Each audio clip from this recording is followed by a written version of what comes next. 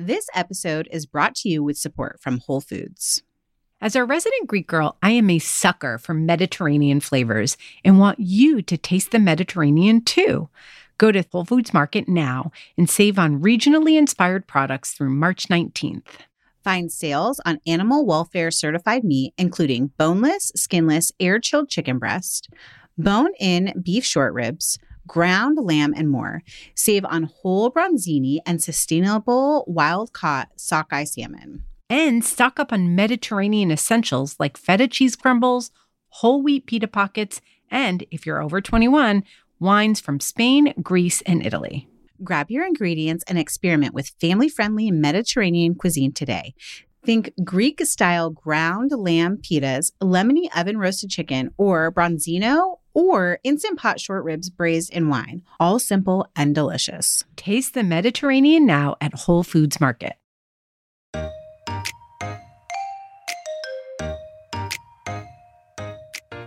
Hey guys, it's Stacy with our bi-monthly What We're Cooking and Eating Now episode. These episodes are a quick rundown of what we've cooked for our families in the last week.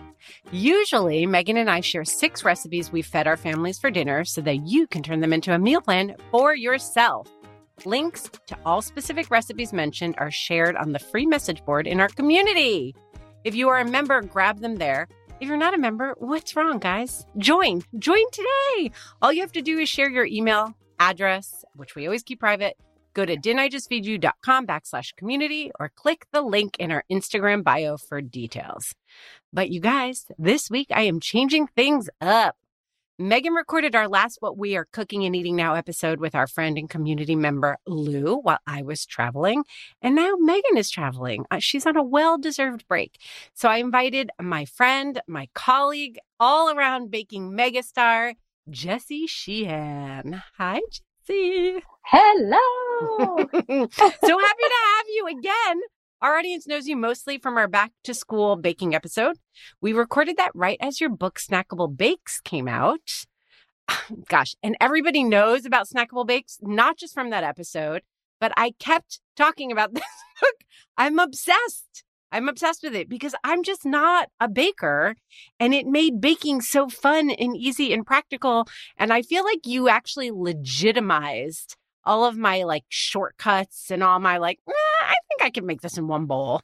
You know, Megan's like a pro baker, so she's happy to do it exactly the way it's supposed to be done. And she's making croissants and pretzels. And I'm like, can I just make a one bowl cake and everybody be happy? And I feel like your book, I don't know, validated me. I want to say that was my intention, but I actually didn't know you when I was writing You didn't. You didn't mean to validate me. If I can say anything about the book, besides the fact that it was on the New York Times Best Cookbooks of 2022 list, if I can say anything besides that, I would say that it is very much like me. Like, that is how I bake. It sounds like you and I are the same person, which we knew already anyway. And so the book is very much me and how I like to do things. And I have a voracious sweet tooth, but zero patience. And zero interest in a baking project. So anyway, so everybody's going to grab that book, but also tell us about the new book and the podcast real quick, and then we'll jump into what we're cooking and eating. This is my very, very fast elevator pitch. Yes. So I am writing another Snackable Bakes book, except this one is savory. So it's savory, snackable bakes. Everything in the book has the same concept as the first book. Everything's assembled in 20 minutes or less. Everything is made with ingredients in your pantry or at your local grocery store, and nothing requires a piece of equipment like a stand mixer or a food processor, but everything's savory. So think cheese and maybe some meat and maybe some veggies. Dun, da, da, da. I always think meat and cheese, by the way. Always. Okay, You're my hero. Okay, good. And then the podcast, it's called She's My Cherry Pie, and you can listen to it wherever you listen to your podcast. I know, right? Sexy pie. But it is part of the Cherry Bomb Podcast Network. They are producing it. And essentially, in each episode, I do a deep dive with an iconic baker into their signature bake. So season 1 just finished up We're on a teeny hiatus before we start season 2, but we had Zoe Francois on the show, and we had Natasha Pickowicz on the show, and we had Claudia Fleming on the show, Amazing. and Joanne Chang, and Dory Greenspan. It was incredible. I love Dory Greenspan. Okay, so everyone's going to buy Snackable Bakes, be on the lookout for the next Snackable Bakes, and listen to the podcast. Yes. Thank you very much. Right now, we're going to just get real. We're going to be two moms on the mic talking about what we cooked. And you know what? I want to hear like something you baked this week too, just because that's your thing. Okay. So you're going to share what you fed your family this week. First of all, full disclosure, and I hope your listeners don't turn off the podcast right now. I do not love cooking for my family. I am a very ambivalent family cooking mom. Moreover, I have one kid left. The other one's in college. So I'm only cooking for one, and my husband is often not around. It is me and Jack, who happens to go to school with your children, which is crazy. He does. That is fun crazy. and weird. But anyway, so it's me and Jack. Jack is a teeny tiny bit picky, which means maybe even more than teeny, which means he doesn't like spicy. He doesn't like a lot of things. I'm just going to say that. So I'm going to share 3 of his favorites, which happen to be things I actually cooked, which is always fun. First things first, he loves a sloppy Joe. It is one of his fave things. I often make it in my Instant Pot because I'm obsessed with my Instant Pot. But sometimes, I don't know if you ever feel this way, Stacey, or the listeners feel this way. Sometimes I'm all about saving time with my Instant Pot, and it's a really easy recipe. And I think, oh yeah, like this is just as fast on the stovetop. Yeah. And it's still, you know what I mean? So Totally. I pulled out my Instant Pot. I warmed it up. I've found all the pieces that I had gone missing, and then I'm like, oh my God, why aren't I doing this in a fry pan? Yes, but totally. essentially, this is a Martha Stewart recipe from way back that I just love. It's super easy peasy. You're sautéing some onions and green peppers, and she calls for celery. I do not get the celery out. That just seems like, no, not doing it. She calls for garlic. One thing I want to say, I never get to talk about savory things, so I'm going to take a quick moment to do so. Yeah, good. Julia Turshen said in one of her books, and if Julia Turshen says it, we can all follow suit, that you do not need to buy garlic if you do not want to. If you do not want to mince it, buy it in a jar. And so I'm here to say that I buy garlic in a jar. Sorry, haters. I have to hide it when my husband's around because he thinks that's so the antithesis to everything he believes in. But when he's not here, it's front and center in the refrigerator. Okay, so I'm one of those people. I don't like garlic in a jar either, but I endorse it as a shortcut. And I think that it totally works. And especially in a dish like Sloppy Joe. So yes. I do buy pre-cut onions. Ooh, honey. I do it. Wow. Okay, good to know. I might start doing that. I'm looking for all the shortcuts. But anyway, I want to get back to it. So we have our oil, we have our onions, our green peppers, our garlic. You're sauteing that till soft, maybe a little bit brown. There's pepper, there's salt, there's ground beef. But try ground turkey because it tastes just as good. And if you're feeling like, oh gosh, I don't want to do too much red meat and I already did it this week or anything like that, I love this with ground turkey. Jack does not know, nor does he care. Have a question. Do you add more fat because you're using turkey or no? It works 1-to-1 substitute. I do not. It works 1-to-1. Then there's a can of tomato sauce, whatever, just a simple one that isn't flavored, not like a Rouse situation, which I adore, but simple tomato sauce. Ketchup, very important, 1/4 cup. A little bit of Worcestershire, also very important. And ta-da, you're done. Literally. Love it. In the pan, you didn't need your Instant Pot. I like those Martin's potato buns. Yep. And I use those and done and dusted. Jack is so happy. One thing I want to mention, if I worry that I'm not getting healthy enough food ingredients into the main course, Jack since he was little, has always just loved a bowl of baby spinach with some dressing on it. Yes. So I am always throwing baby spinach in his face. He is always eating it. Right now we're working like a ranch dressing from Whole Foods, but sometimes if my husband's around and he makes me one, we have a homemade dressing, or Jack just likes olive oil and salt. Yeah. So my kids also love baby spinach with dressing. Always have a canister of it. It's perfect for smoothies and then also for a quick salad like that. Yeah. Love it. And so is that what you served with the Sloppy Joes, a little spinach salad? That's what I did. Beautiful. With every meal, I'm going to tell you. I served it with a Yes. spinach salad.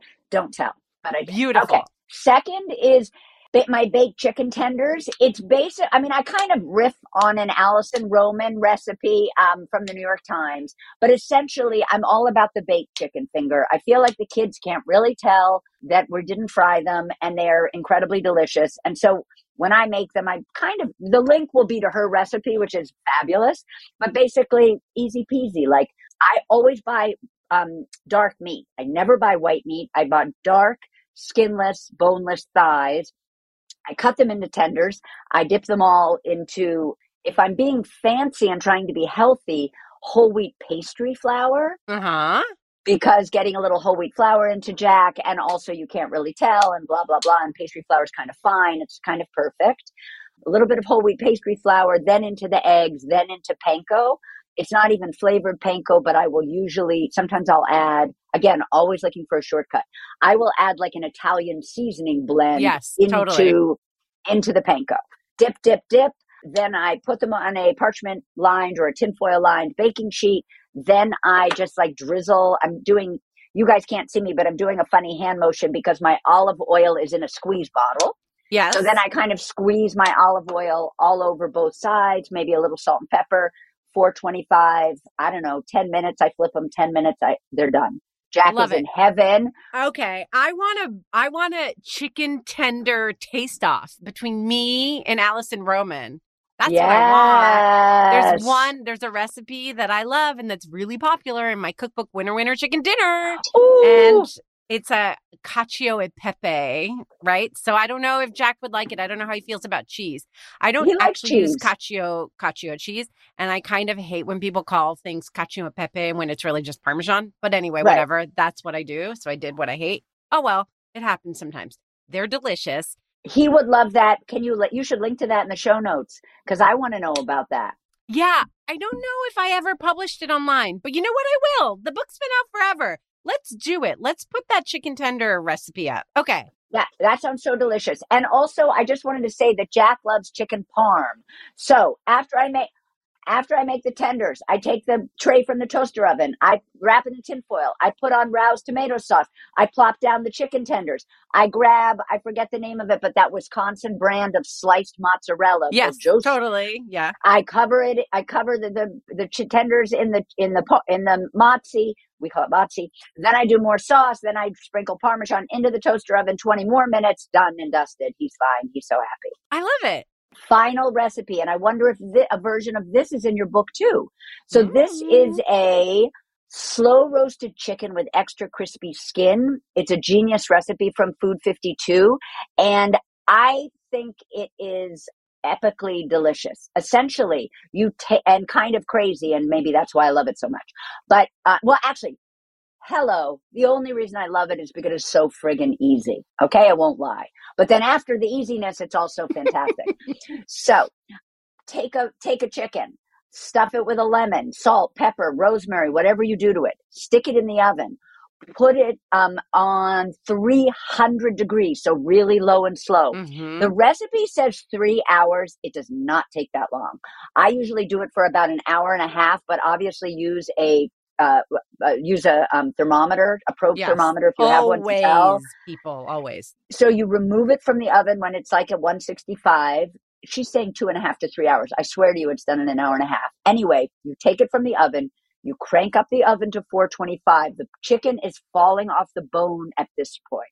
You carefully, because you will burn yourself, I've done it many times, you pull all of the skin off of the entire chicken. You can use a paring knife, blah, blah, blah. Then you take the skin, you put it on a clean rimmed baking sheet, you stick it back into the oven for 15 minutes until it basically turns into chicken skin potato chips. While the skin is roasting, you pull all that chicken off the bones, you put it on a platter, you pull out your potato chip chicken skin, you crumple it over the platter with the chicken. To die for. Okay, so I really need to look good. at this recipe because, Genius Recipes is a branded thing. And most of the recipes really are genius. And it started from a lot of really genius recipes. But now it's a brand and they have genius books. This legit is genius because Everybody likes the crispy skin. It depends what cut. If you're carving a roast chicken right when it's done, some people get good pieces of crispy skin, some don't. Even if you use a rack, because I have roasted literally a million chickens, especially while I was researching the book, there's always a part that the skin is soggy. Like, it's nearly impossible to get good crisp, even crisp across the entire bird. And this solves the problem. I'm actually embarrassed. I'm embarrassed that I didn't think of this. I'm embarrassed. Not only that, because you slow roasted it, I forgot to mention that, after you pull all the pieces off of the chicken, you then very carefully pour all the juice that came from the chicken that's in the pan into a little dish and then all over the chicken and then the crispy skin on top. So there's no dry chicken. Everything is delicious. Nobody's saying, I want this piece or I want that piece. Most of it's pulled off the bone anyway. I mean, some of the larger bones, you might still have chicken attached if you want to be able to serve somebody like a drumstick or whatever, but it won't have any skin on it anymore. But yes, it is genius. It is delicious. I'm really hungry. I'm so glad I have leftovers in my fridge. Okay. Tell me one thing you baked this week, because you're the queen of easy weekday baking. Yes, I am. And believe it or not, it's going to sound like it's hard, but it's not. Banana pudding pie. But listen. I made the crust out of crushed vanilla wafers, and I didn't bake them. I just crushed them, mixed them with butter and sugar. I'm in there.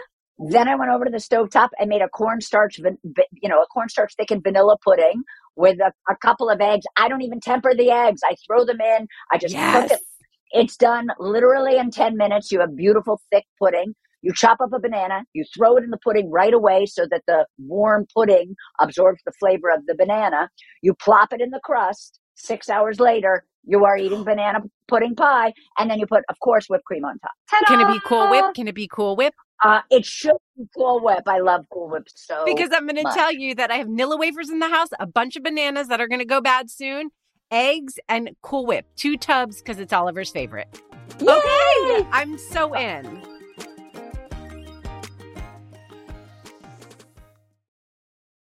"2024 is the year we're focused on finally reducing dinner time overwhelm at Didn't I Just Feed You?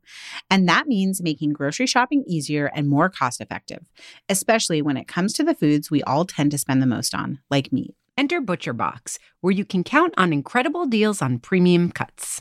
At ButcherBox, you can choose a curated box or customize your order of 100% grass-fed beef, free-range organic chicken, pork-raised crate-free, and wild-caught seafood to stock your fridge with all the proteins you need for the week, month, or even the year at prices that are hard to come by at the grocery store. That's all your protein shopped for in one shot at great prices delivered to your door with free shipping. Just one change, switching over to ButcherBox, and you guarantee yourself fewer trips to the grocery store and savings that are hard to find at the supermarket. Dinner time overwhelm, be gone. ButcherBox is offering our listeners their choice of a weeknight meal essential: 3 pounds of chicken thighs, 2 pounds of ground beef, or 1 pound of premium steak tips for free in every order for a whole year. Plus, you get $20 off your first order. Sign up today at butcherbox.com/DIJFY and use the code DIJFY, short for Didn't I Just Feed You, to choose your free offer and get $20 off. Armoire makes getting dressed easy. With a clothing rental membership from Armoire, build the perfect wardrobe with brands that are high quality, unique, and recommended just for you. Is anyone else struggling with what to wear these days? I've been pretty frustrated with getting dressed over the last few months as I've navigated body changes, and some days I quite literally have no idea what to wear. Enter Armoire. Armoire allows you to rent high-quality designer clothing for every occasion. When I signed up, I took a style quiz, and based on my preferences, they offered suggestions that would best match my life. I've been renting clothes from Armoire for a while now, and the more I rent, the more on point the suggestions get. Plus, you send what you wear back, which is a great way to try new styles without waste. Armoire also has such a fantastic range of options. Whether you're planning an outfit for a date night, packing for a conference, or maybe a family event, or just need some updated options for everyday life, you'll be the best dressed person in the room without ever having to find time for an exhausting shopping day. Right now, Didn't I Just Feed You listeners can give Armoire a try and get up to 50% off their first month. That's up to $125 off. Just visit armoire.style/DIJFY. That is armoire.style, ARMOIRE.style/DIJFY to get up to 50% off your first month and never worry about what to wear again. Try Armoire today. Do you ever feel like you're in a never-ending cycle of snacks and meals? We get it. That's why we're excited to share Home Threads, the ultimate solution for creating a stylish and functional family space. At homethreads.com, discover furniture that can handle the chaos of family life. From wipeable dining chairs to kitchen tables and light fixtures. Or you can just freshen up your kitchen with trays, counter lamps, decor, and other affordable accents that will help you update your kitchen into a room you love spending time in. Head over to homethreads.com/DIJFY, short for Didn't I Just Feed You, to get a code for 15% off your first order. Because if you're going to be feeding them 3 times a day, plus snacks, you deserve a home that feeds your style. Home Threads, love where you live. That's homethreads.com/DIJFY today to get 15% off your first order.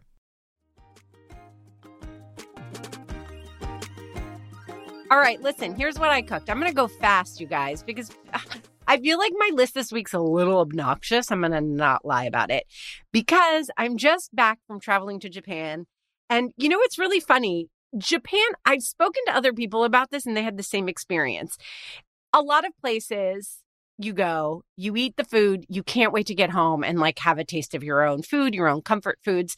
I really experienced this intensely in Japan because the flavor palette is really different than a lot of the flavor palettes we have here. In New York, I'm eating all different foods. I'm eating Japanese food, I'm eating Indian food, I'm, Italian food.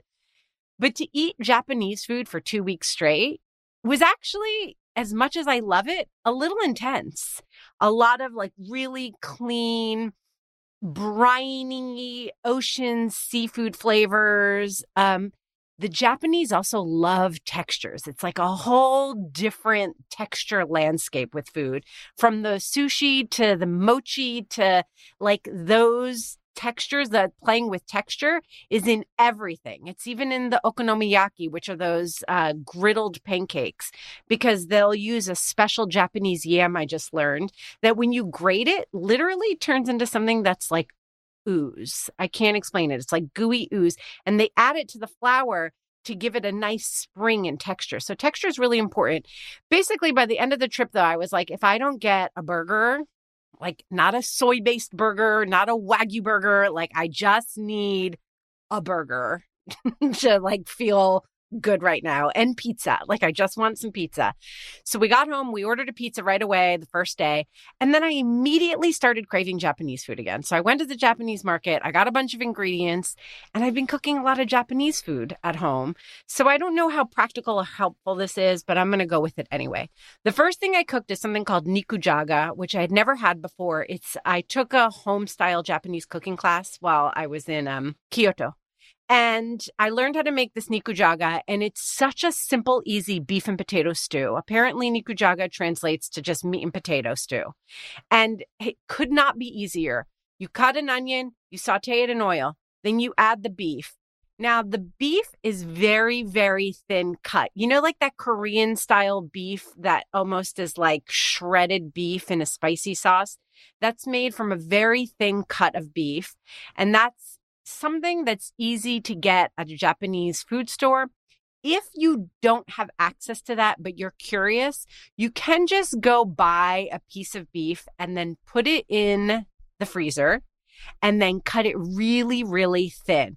Once it's not, you don't want to freeze it all the way, guys. You just want to freeze it a little bit so that you can cut it really easily. You might even be able to use a mandolin if you have one. That would make it great. So you want thin, long pieces that you then cut into shreds. And I would say that you should probably use chuck or ribeye.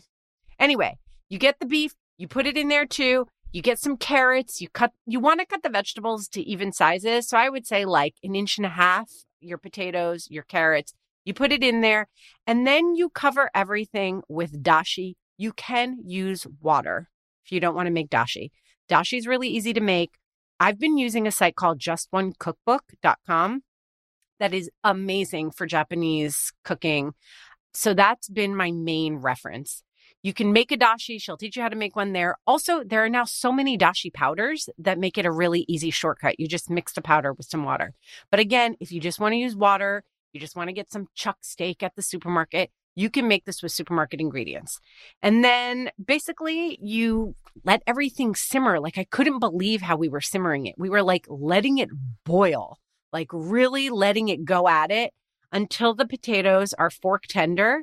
And then you add the seasoning, which is basically soy sauce, mirin, and sake.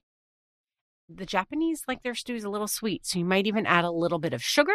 And some people add a little bit of curry powder. I like it. It doesn't need to be a special Japanese curry powder. That's it.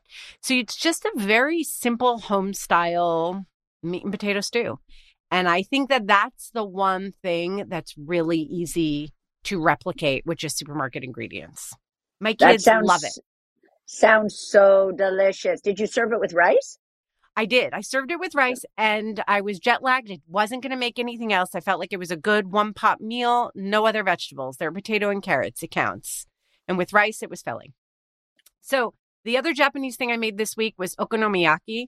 And I will tell you that I have definitely found recipes for okonomiyaki on both Japanese food blogs and also white people doing Japanese food too that don't require any special ingredients. Go for it. I learned how to make it the Japanese way, including that special yam, which is just, I'm kind of obsessed. I think I need to do a reel about it. It's like it turns into a primordial ooze. It's so weird. You just grate it on a microplane and it just disintegrates into this sticky, gooey. It's like if your kids have made slime, that's what it turns into. And it just gives the pancake such a great texture. Anyway, it's basically like flour, this special yam. Also, if you're going to do it the right way, you want tempura flakes in there. So if you go to the Japanese food store, you can find basically like tempura crunchies, which I'm kind of obsessed with. And I feel like I want you, Jessie, to experiment with them in something baking too. They sound delicious. They're delicious and they're crunchy and they're yummy. Some have a little shrimp mixed into them too. So be careful not to use those if you make something sweet with it. But anyway, you want to make it from justonecookbook.com, which is the link that I'm going to share. You will need those extra ingredients. I think it's a really good reference to see like what okonomiyaki is, like how it works. But it's basically a savory pancake with tons of cabbage. And then you can put whatever else in. Octopus is popular. My kids like putting, I put very thinly sliced pork belly on top. And then I griddle it so the pork belly gets really crispy on one side. You can put shrimp in there. Every part of Japan apparently has their own style of okonomiyaki and their own like different fillings that they put in there. Some are looser, some are more pancake-like. So whatever, there's a lot of like room for experimentation, a lot of margin of error. The big thing that you need though to make it okonomiyaki is you need the Kewpie or the Japanese style mayo, which is a little more tangy, and you need okonomiyaki sauce, which is very easy to whip up at home. Again, on justonecookbook.com, you'll find a recipe for it. I like buying it. It's like a Japanese barbecue sauce. You put that on top. It's basically a street food, and it is so good. My kids don't like the bonito flakes on top. I mean, they do. That's how it was served to them, and they like it. At home, they skip it. I think it's a crime. Bonito flakes smell really fishy, but they really are smoky. Once you put them on with that mayo and that barbecue sauce, they actually just kind of melt into the sauces and become a real good smoke element that gives it a nice dimension of flavor.